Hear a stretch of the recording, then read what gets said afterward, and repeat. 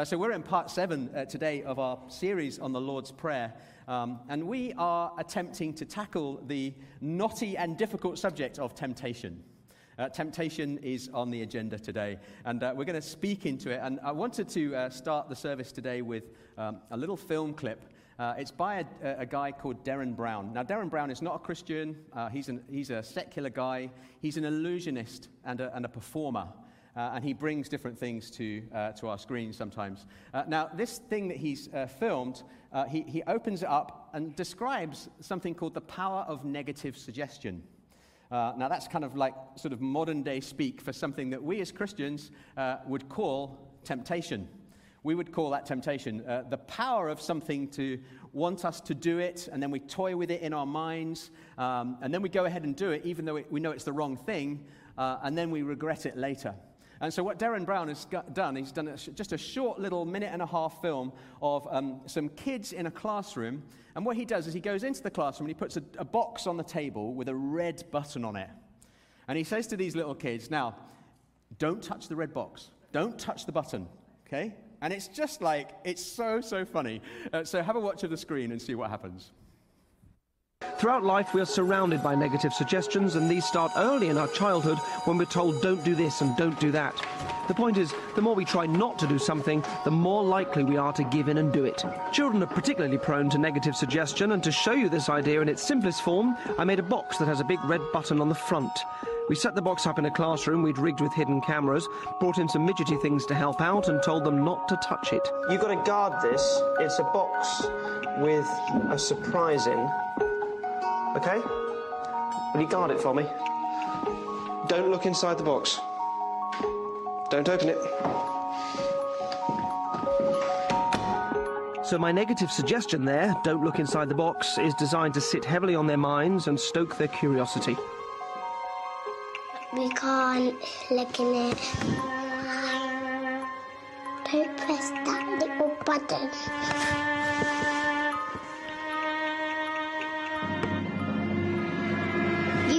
It and it will open. Catch me.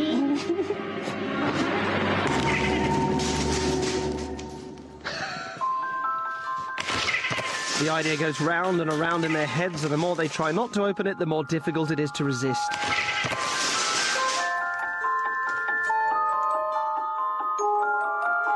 hand came out and pressed the red button. Oh, a hand came out, right? It was a visible hand. Right. And I was so scared. And it hit me. And it opened the box. That is such a brilliant illustration of temptation. And what you'll notice in the journey to that, when there was a pair of them, they kind of egged each other on, didn't they? And then did you see at one point, like, he was holding her finger? And like, so that like if there was a follow-up later, it's like, oh no, her finger touched the button. And that's called diluting responsibility, isn't it? Yeah. And then also the reactions on the kids' faces when the box went off and there was like flour and it was a completely irreversible mess, wasn't it? And the shock on their faces. And then, of course, also there's the excuses and the rationalizations that follow the event.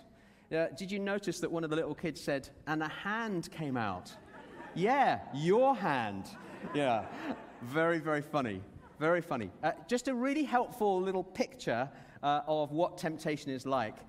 Temptation is knowing that there's something that you shouldn't do, that you know that is wrong, and then you give in and you go ahead and do it. So we're looking at temptation today. It's part 7 of the Lord's Prayer series. I want to open with an illustration today for how our thought life starts to get seeded with the wrong stuff. So I'm in a traffic jam a couple of weeks ago, and I'm driving through Lozells in Birmingham, and I'm in this long queue of traffic waiting to get through a T-junction. At the end of this T-junction, on the other side of the street, there's a tall church tower. And I don't know about you when you're waiting in a traffic jam what you do, but sometimes I look around me and I look at the buildings, I look at like how they were constructed, maybe I think about who financed this, how long did it take to build. I just kind of ask myself questions about it, and we're kind of creeping forward in this traffic. And I noticed with this church building by this T-junction, there's this tower there, and at the top of the tower there's this like an arched window. And I'm looking really closely at this, and underneath the arched window, I notice a kind of an arc of moss kind of coming down, like a green arc underneath the window. And I'm sitting there and I'm thinking, how has that got there? Because the bricks on either side, all around the rest of this church tower, they're kind of like a kind of grey-brown color. They're kind of clean. You know, there's not a problem here, really. But this under this window, there's this kind of mossy arc just sort of like there. And it's quite subtle. You can't really see it that overtly, but it's there. And I'm thinking, how did that get there? And then I started to work out why it appeared. Basically, as I was watching, you could see pigeons appearing and kind of coming and landing in a top recess above the window, like high up. They were roosting there or on some ledges. And I worked out that what was going on was because they were roosting there, they were kind of then producing droppings, and those droppings were falling on the sill of this large window. And then when the rain falls on the edge of the sill, it's washing down the nutrients onto the brick. And then, of course, the moss is starting to grow because it's got like fertilizer being poured down the bricks by the droppings of these birds. Now, I appreciate you didn't come to church this morning to hear about bird poo, okay? I just want to hold that there for a minute. However, as I was sitting in the traffic and thinking about my message, I suddenly realized this is a brilliant illustration of how our thought life gets seeded with the wrong stuff. What goes on in our minds is we have lots and lots of thoughts all fluttering around, and some of them are good and some of them are bad, but it's what we do with those thoughts that really counts. If our thoughts are fluttering around and then we allow them to perch and to roost on a ledge somewhere in our spirit, in our mind, in our heart, then that thought is kind of beginning to take hold, isn't it? It begins to live there, or it can do. And that's a little bit concerning if what's being produced by those thoughts is not very nice. And hence the idea of, the bird droppings is not a very nice idea, but then the moss is starting to grow in an unwanted way as a growth off of the fact that the birds have been allowed to roost there. And it's the same with our thoughts. If we allow our thoughts, certain thoughts to settle, then what will happen is those thoughts will take hold, and then before we know it, we've got some things kind of beginning to appear in the building of us, which maybe we didn't really fully want. Maybe that wasn't quite the intention we had, but because we've permitted those thoughts not to just flutter, but to settle, we're now in a little bit of difficulty, aren't we? What we need is like the spiritual equivalent of those bird spikes. Have you ever seen those? Like if you walk up into the center of town, you've got those big council buildings, and you can see they're like bird spikes. They're kind of like this. They're lots and lots of little spines. They point upwards, and they put them on ledges and under bridges and on high places so that birds trying to land kind of arrive at the spikes and then go, oh, I've got nowhere to put my little feet, and I'm going to have to fly away again. And so they flutter a bit, and then they disappear. What we need, Christians, church, what we need spiritual spines and bird spikes, don't we? To stop our thoughts settling in and fluttering down and becoming a permanent part of our mental landscape. We need spiritual little bird spikes in our minds. Now, listen, it's not wrong to have the occasional thought that isn't brilliantly holy. I think we all have that, don't we? It's what we do with it, and it's whether we perpetuate it or not. And actually, if we deal with it quickly, the theme of one of the themes of today's message is if we deal with it quickly, it will disappear quickly, and it will be much easier to manage. And that seems to be the deal with temptation. The moment you get tempted, deal with it quickly. Have a little spine there, a little bird repeller thing going on, so that the thoughts flutter away again. Okay, so that's an opening illustration for you, just to kind of get your head round that we need bird spikes, but in the spiritual sense. Now, unsurprisingly, the Bible gives us some fantastic bird spikes that we can use. It gives us some really great tools and equipment spiritually to be able to send those thoughts away again. Turn with me in your Bibles to 1 Corinthians 10, 12 and 13. Just briefly, now this isn't the core of where I'm going with my message today, but I wanted to set out for you a particular set of verses. It's this one, and also the verse from the Lord's Prayer that talks about temptation, because they give us 5 specific things that we can use or lean on or deploy to help us avoid temptation. They really do help us in a great way. Let me take you through what that verse or what those verses say. Let's just pick that up. So 1 Corinthians 10, 12 to 13 from the CSB version says this. So whoever thinks he stands must be careful not to fall. No temptation has come upon you except what is common to humanity. But God is faithful. He will not allow you to be tempted beyond what you are able, But with the temptation, he will also provide the way out so that you may be able to bear it. So that's the passage from Corinthians. Now let's just jump across to Matthew 6, verse 13, which is the part of the Lord's Prayer that we're looking at today. And it says, "And do not bring us into temptation." And then it goes on to say, "But deliver us from evil." And that's the final part of our series. And we're going to conclude with that one next week. And I'm very excited to say we've got a very great speaker coming as a guest speaker next week, a guy called Dr. John Andrews. He's got a PhD in theology. He's a super brainy guy, great communicator. Really looking forward to him being with us. And he's going to unpack how you can resist the evil one. And we're going to look at that next week. So don't miss that. It's going to be really, really good. He's in both of our services next Sunday. But we are looking at do not bring us into temptation. So the 5 things out of these verses are as follows. Number 1, and you should be able to follow these along in your YouVersion Bible event, hopefully if you've got the YouVersion app, and you can see all the notes there. Number 1, be careful that you don't fall. It seems like a very obvious instruction, doesn't it? But it's be careful that you don't fall. And I'd put it to you that it's not the times when we're low, actually, that we fall, because we know when we're low that we're in a position of danger. You know, if you're really low, or you're hungry, or you're angry, or you're tired, you're feeling lonely, you're down, perhaps you're even struggling with some depression, you know that you've got a lot of attack coming your way. You kind of are in it. And in a sense, temptation is almost like par for the course. You're like, yeah, okay, I get that. What happens with temptation that is so insidious and so difficult is it catches you when you're up. It catches you when you're in a good space. When you're, bristling with confidence, when you're excited with a success, when you've just had a victory, you are on top of the world, and suddenly it gets in there. You have this thought, and you act on it out of impulse, and you're tempted, and you do the wrong thing. So Paul is very plain in his letter to the Corinthians. Be careful that you don't fall. Be careful, and that applies all the time. As Christians, we have to be on our toes about temptation all day long, all night long, just all the time. Never assume it's completely gone away. If Jesus got tempted, then we'll get tempted. Okay, so that's number 1. Number 2, it says this strange phrase. It says, "No temptation has come upon you except what is common to humanity." That's a strange phrase. What it's basically saying is all temptations are common to millions of people. We all experience the same kinds of temptations. And in the story we're going to unpack in a little while, we're looking at a story where in a marriage, somebody fancies somebody who's not in the marriage, like they don't fancy their spouse, they fancy someone else, but they don't deal with it and nip it in the bud like millions of us do. Because when you're married, it's not impossible that momentarily you see somebody you think, oh, they're good looking, or they're attractive, but you don't dwell on that and you don't give it space and time. You move on quickly, you nip it in the bud. And millions of people understand how to make sure that they're disciplined in their minds about that. That's just what we do. So why has Paul put that in there?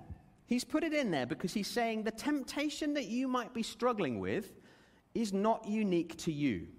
There's this peculiar lie of the enemy that the thing that you're struggling with temptation-wise is unique to you. No, it's not. You share it with millions of other people through time and right now. Whatever you're tempted by, loads and loads of other people are tempted by. And so you're not uniquely depraved, as the devil will try and tell you. You know how the temptation circuit goes? Oh, you have these thoughts, and then the devil comes in and goes, wow, that's foul, Nick. Why do you even think that? You are such a low Christian. And he gets in there, and he uses that. And he tries to tell you wrong stuff. No, that's not true, because the temptations we all face are common to people, full stop. You are not unique in what you're being tempted in. You might think you are, but you're absolutely not. You're absolutely not. And so that's actually quite encouraging that we're all in the same temptation boat together. We're not isolated. We all struggle with the same stuff. That's really what's going on with that verse. So that's number 2. Number 3, God actually places limits on how much he lets you be tempted. What that says to me is there's no temptation that's too strong for you to resist. In other words, you're not going to get flattened by a temptation, like a great big elephant coming out of the jungle and kind of stamping on you, and you just go, oh. No, that's not how it works. Every single temptation you face, you have the power in God to beat it. You absolutely do. That's a truth in the Bible. In fact, that's a promise you can take to the bank. It's not a promise to test too much, though. It's a promise to actually just go out the door really quickly in the first 10 seconds. I think it's really helpful to do that. So God places limits on how much he lets you be tempted, and he never puts you in a situation where you'll be tempted too much. He just doesn't do that. So that's number 3. Number 4, there is always a way out of temptation. No matter what you face and how far you've got into it before you've done the thing, there are avenues out that God provides. And in the story we're going to look at today, which is from Genesis 39 about Potiphar's wife and her struggle with temptation, you will see that she gets multiple outs from God through Joseph not to do the thing that she's being tempted to do with him. So actually, in that journey with temptation, we have lots and lots of doorways out. And it's best to take the first doorway and go really quickly, but there are subsequent doorways. And don't ever forget that as a Christian. If you're going down that journey of temptation, there are doorways out for you from God. The first one is the best one to take normally. And the last point, and this, if you imagine these 5 points as your bird spikes or your bird spines that are, helping you with your thought life, the Lord's Prayer asks us that we are not carried into temptation in the first place. So every day when you pray the Lord's Prayer, you're saying to God, please don't let me be carried there at all. Don't even let me get into a situation where I'm in the cake shop wondering about the cream cakes. Take my feet far away from the cake shop, Lord. Don't let me go there. So when you pray that every day, God helps you set up your day so that you're not even going there. It says in the Lord's Prayer that it's a Greek word, asphero, which means to be carried into. And it's that word from which we get the word ferry, actually, that you're carried somewhere. So when you're praying this in the Lord's Prayer, help me not to get into temptation, lead me not into temptation, you're asking the Lord, please don't carry me in the direction of where I'll be tempted. Keep me right out of temptation altogether. It's powerful stuff, isn't it? So these 5 little things, if you can imagine these as your bird spikes, be careful you don't fall. All temptations are common to everybody right across the planet. God puts limits on how much you can be tempted, so you can always resist it. You know you have the power in God because he's told you that. There's always a way out, and the Lord's Prayer asks that we're not even carried into temptation in the first place. So that's really helpful. So I want to set that out for you right from the beginning. That is your toolkit for navigating temptation. And if you just took that away today and really applied it, I'd be delighted. However, let's get into a worked example, because I think sometimes when we see these things worked through, it's really, really helpful.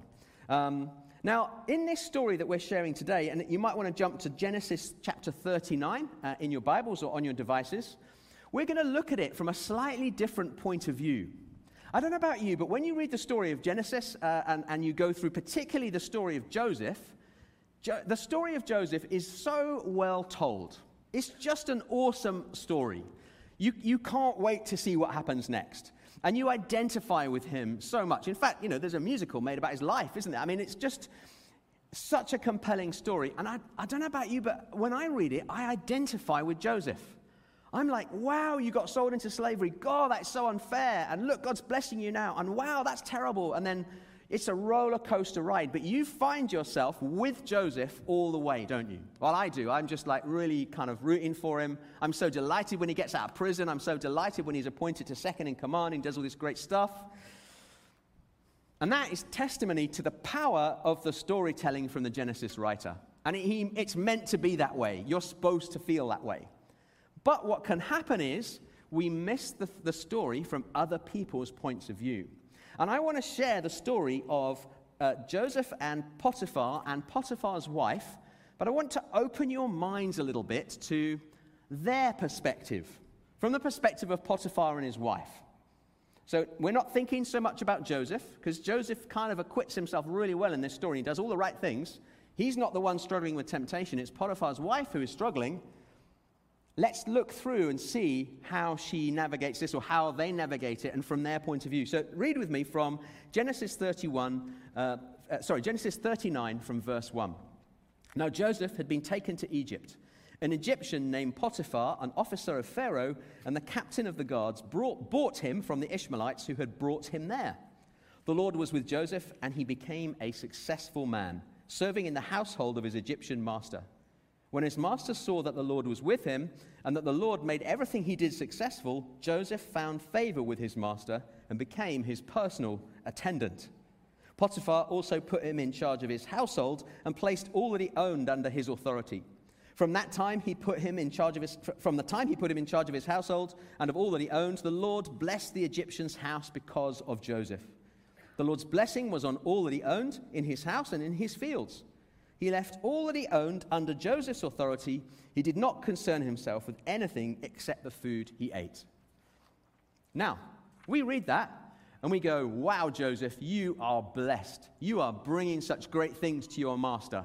You are bringing the favor of God upon this household in these fields and in this space for this family and for all their associated people.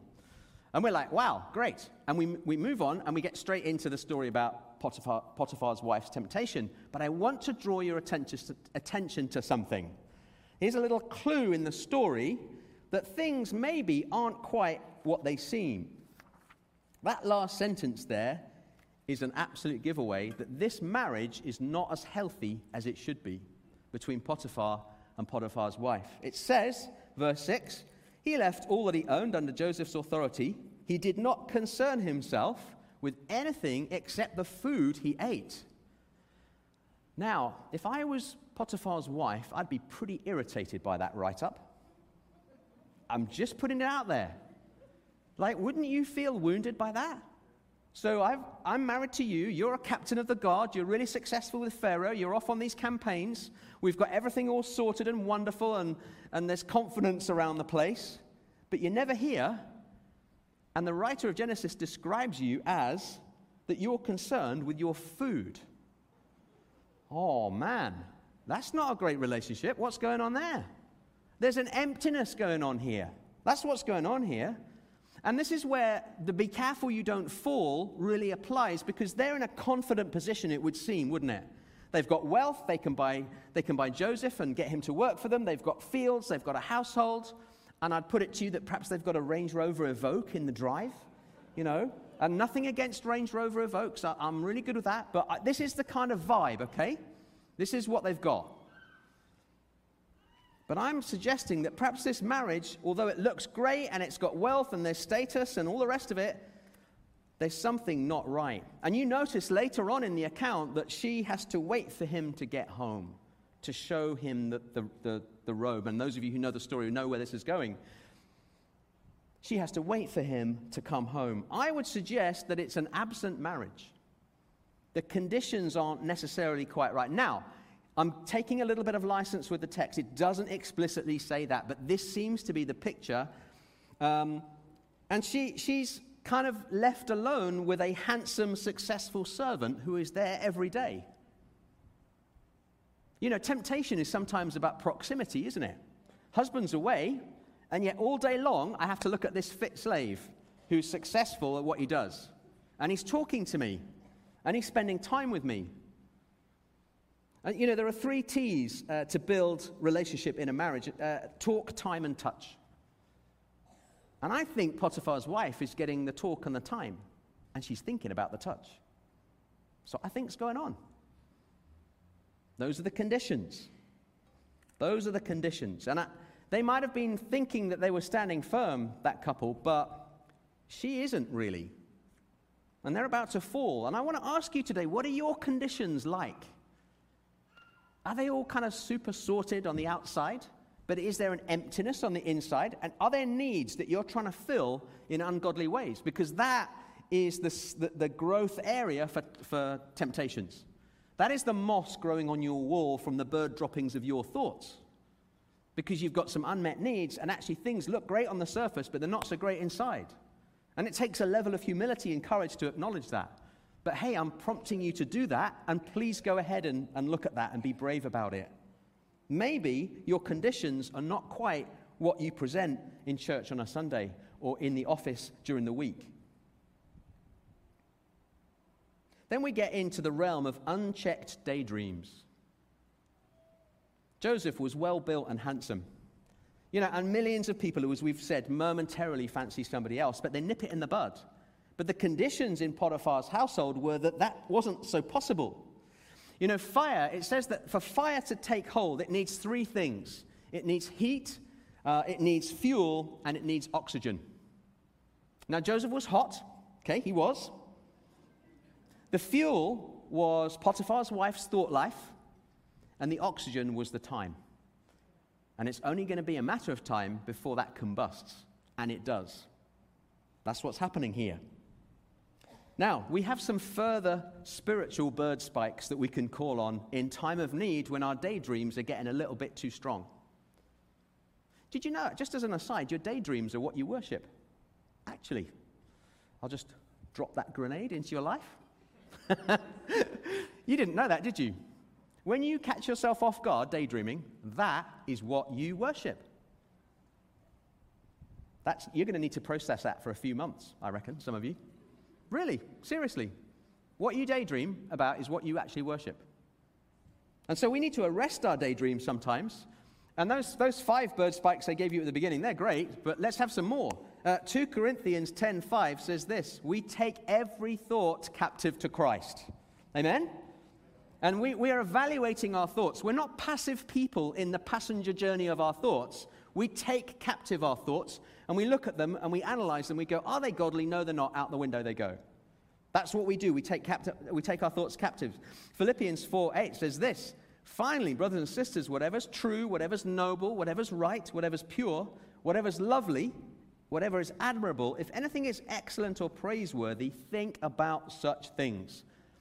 The Bible directs us to take our thought life and mold it around good stuff and not let it daydream about immoral stuff. Jordan and Ellie had a chance to go on a conference recently for young leaders in Elim, and they had a guest speaker, a guy called Rob Parsons, who leads Care for the Family. Rob's a great guy, really, really great guy. His ministry is fantastic. In fact, we use some of the resources in our marriage stuff for our married couples here in BCC. Brilliant speaker, great ministry. And he was speaking to them about this issue of temptation, and he said, the way to deal with temptation is always within the first 10 seconds. Always deal with it as soon as you can, straight away, and get it out. Don't dwell on it. And I think there's a huge amount of wisdom there. Something else I noticed, and this leads into the daydream thing, the unchecked daydreams, we don't really see that Potiphar's wife is bristling with godly purpose, do we? Well, we don't, do we? She's just kind of there being tempted. And I want to say to us that if we've got godly purpose in our lives and a big thing that we're trying to build, that tends to help minimize the struggle with temptation. If we've got a really large thing going on in our lives that we're driving towards in God, that kind of helps us manage some of those difficult things where we're bored or idle or we don't have that. You know, managing temptation is not letting the little things of right now derail the big things that we're trying to build for tomorrow. So how are you arresting your daydreaming? What do you genuinely daydream about? It's those times where you feel like you're totally off duty in your head. That's what you really worship. It's a bit of a scary thought, isn't it? Then we get into looking longingly. Looking longingly. Let me just read what it says there. Now Joseph was well built and handsome. After some time's going on here, his master's wife looked longingly at Joseph. I think looking is a big trigger for temptation. I think we look around us and we want stuff, and when we see it, we want it more, and then we dwell on it, and then we want it more, and then it feeds our thought life, and then we look for it, and then when we see it, it feeds our thought life, and then we look for it again, and it just gets into a recursive loop. And suddenly we're like spinning on this thing, and it's becoming an obsession. I had a look through the big passages on temptation briefly, just to give you a quick heads up, and I noticed the theme that looking is key in all of them. I bet some of you thought I might speak about David and Bathsheba today. I thought, no, I'm not going to do that, but I will share one verse from that story. One evening, David got up from his bed and strolled around on the roof of the palace. From the roof, he saw a woman bathing. He looked. It's a looking thing. Temptation seems to be primarily around a looking thing. Let's jump back to Genesis, the beginning of Genesis, when the original temptation occurred and when we had the fall of man. The woman she looked, that the tree was good for food and delightful to look at. She saw it with her eyes. One more. Jesus gets tempted when the devil takes him and shows him, takes him up a very high mountain and shows him all the kingdoms of the world. In other words, Jesus, look at what you could have now if you worship me, rather than going through the cross and doing it your way and the godly way with all the ministry that you need to do. Look, this is what I'm showing you. And so a little pointer for all of us is, what are we looking at that is feeding our temptation? Let's be really careful with that. Then Potiphar's wife then goes into words. So far up to now, this has all been a storm in her head, but now it spills over and it becomes verbal. She's put it out there. She says it. She actually reveals something of her mental landscape to Joseph. She says it. She says, sleep with me. It becomes verbal. And she's crossed a point there. She made a decision based on a thought life.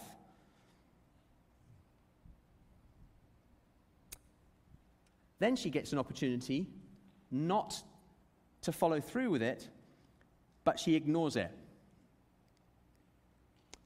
This is a case of, I had a chance not to take this step, but I'm going to take this step. God's opened a door for me so that I can run away from this possibility or this problem, but I'm now going to stay here. I'm not opening that door and I'm not running through it. Joseph opens a door for her in his response, and the door that's being opened is, Potiphar's wife, you now need to exit from this connection because it's unhealthy. And in fact, Joseph speaks out over her. Joseph's first response to her is quite interesting, and it should have been her way out. Should have been her way out. It says this, he refused. Look, he said to his master's wife, with me here, my master does not concern himself with anything under his house, and he has put all that he owns under my authority. No one in this house is greater than I am. He has withheld nothing from me except you, because you are his wife. So how could I do this immense evil, and how could I sin against God? That's the doorway from Potiphar's wife's point of view to go, oh, wow, yeah, actually, I am about to embark on something really ungodly. I am so sorry that I let that slip out, Joseph. That's really ungodly, you're right. Would you please wipe that off my record? I'm so sorry I said that. I shouldn't have said that. That was wrong. And she should have walked away and turned away, and no more should have been said. That was the way out, although late in the day. Her way out should have been in her thought life way before that, in the first 10 seconds. But she still got given a way out. But she doesn't decide to do that. She doesn't take the way out that Joseph gives her. And look at how Joseph puts a godly thing back into it. He says this is not right. This is a wicked thing. He makes it the correct perspective again, because she's lost perspective by being buried in the temptation. But she persists. She keeps on asking him. And actually what happens is he keeps on saying no, and actually God keeps on giving her multiple ways out. So this isn't like really unfair. It's like, no, you've had a bad thought life, you've given voice to it, and now you've had multiple opportunities not to do what you're doing. And God works like that with all of us, actually. You know, temptation is a hard deal sometimes, but God always provides ways out. My encouragement to you is to take the first one and do it really quick. But as you go down the line, there will be more. And do take them, even though it gets harder as you go along. Take them. She keeps on asking him. He keeps on saying no. She keeps on ignoring that. And then she takes it to another level. She takes it to isolation. She sets up the isolation. Now, it says in the story that it so happens that the servants weren't there. I don't believe that. I think she set that up. I think it was like, oh, I'll just wait until there's a time when they're not around, and then yeah, I'll go for it then. She's plotting now. This is no accident. She uses a situation and she gets in there with the next step. And so isolation is another key aspect around temptation, which in this story, and so the opposite is true, which is that if we set up accountability, if we set up the possibility of people looking in on our lives and being connected and accountable and relational, that really helps suppress temptation right down. You know, I'm someone that has a thing called Covenant Eyes on my devices, on my phone, on my computer, so that my minister mates can see what I've been looking at online. And it takes the whole thing of what I'm looking at online off the table. I've done it for, 15 years now, ever since they first launched the software. And it's brilliant because I never, ever get into that space of looking at the things I shouldn't be looking at. Because they can see what I'm looking at. And I'm going, oh, yeah, I don't want you looking at what I'm looking at, and I'm going to keep my activities pure. because there's an accountability around that. And so if you're someone that struggles with what you look at, maybe it's time to open that out to a Christian brother or a Christian sister and say, hey, can you help me with this? And let me show you what I'm looking at so that I'm accountable. Don't be isolated. Keep accountable in front of people. Now, then, Potiphar's wife, she takes it to the next level. It's been in the thought life. It's gone into words. It's gone into repeated words. It's gone into persistence. And now, she's gone into isolation. And then, last of all, she takes action. She actually acts on her thoughts, and she grabs him. And then the cloak is left there, isn't it? And he runs off. That is an anatomy or a heat map of temptation for you from Potiphar and Potiphar's wife's point of view. And we miss it sometimes because we're reading the story from Joseph's point of view. But it's so helpful for us to see what's going on in relation to temptation. Now, the aftermath of all of this is that it's prison for Joseph. Now, I want to say there's a book by a guy called Eric Byrne called Games People Play.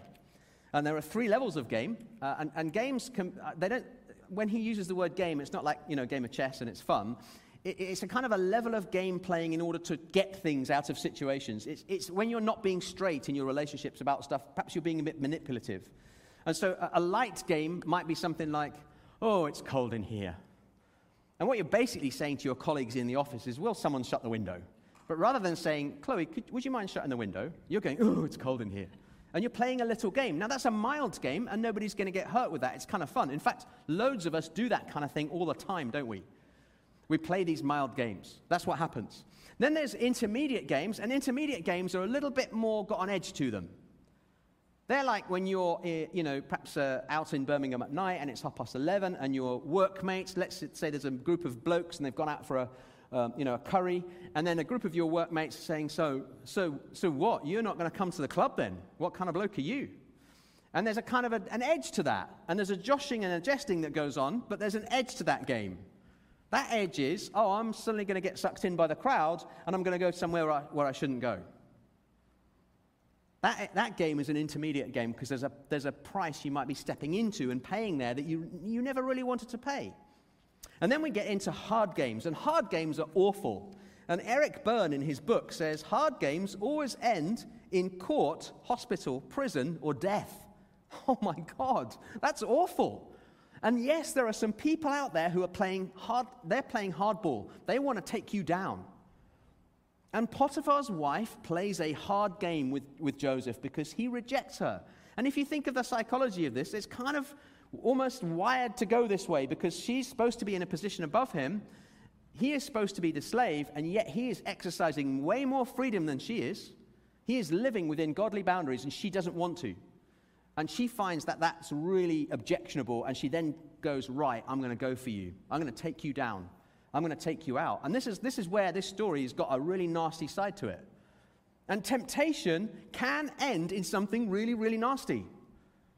That's why I opened with the illustration of the kind of the bird poo, because it's an unpleasant sort of thought and an illustration, but it kind of sits in your mind. You think, yeah, do I want those kind of outcomes in my life if I'm giving in to temptation? I'm going to ask our worship team just to return back up and come and join me. Thank you, worship team.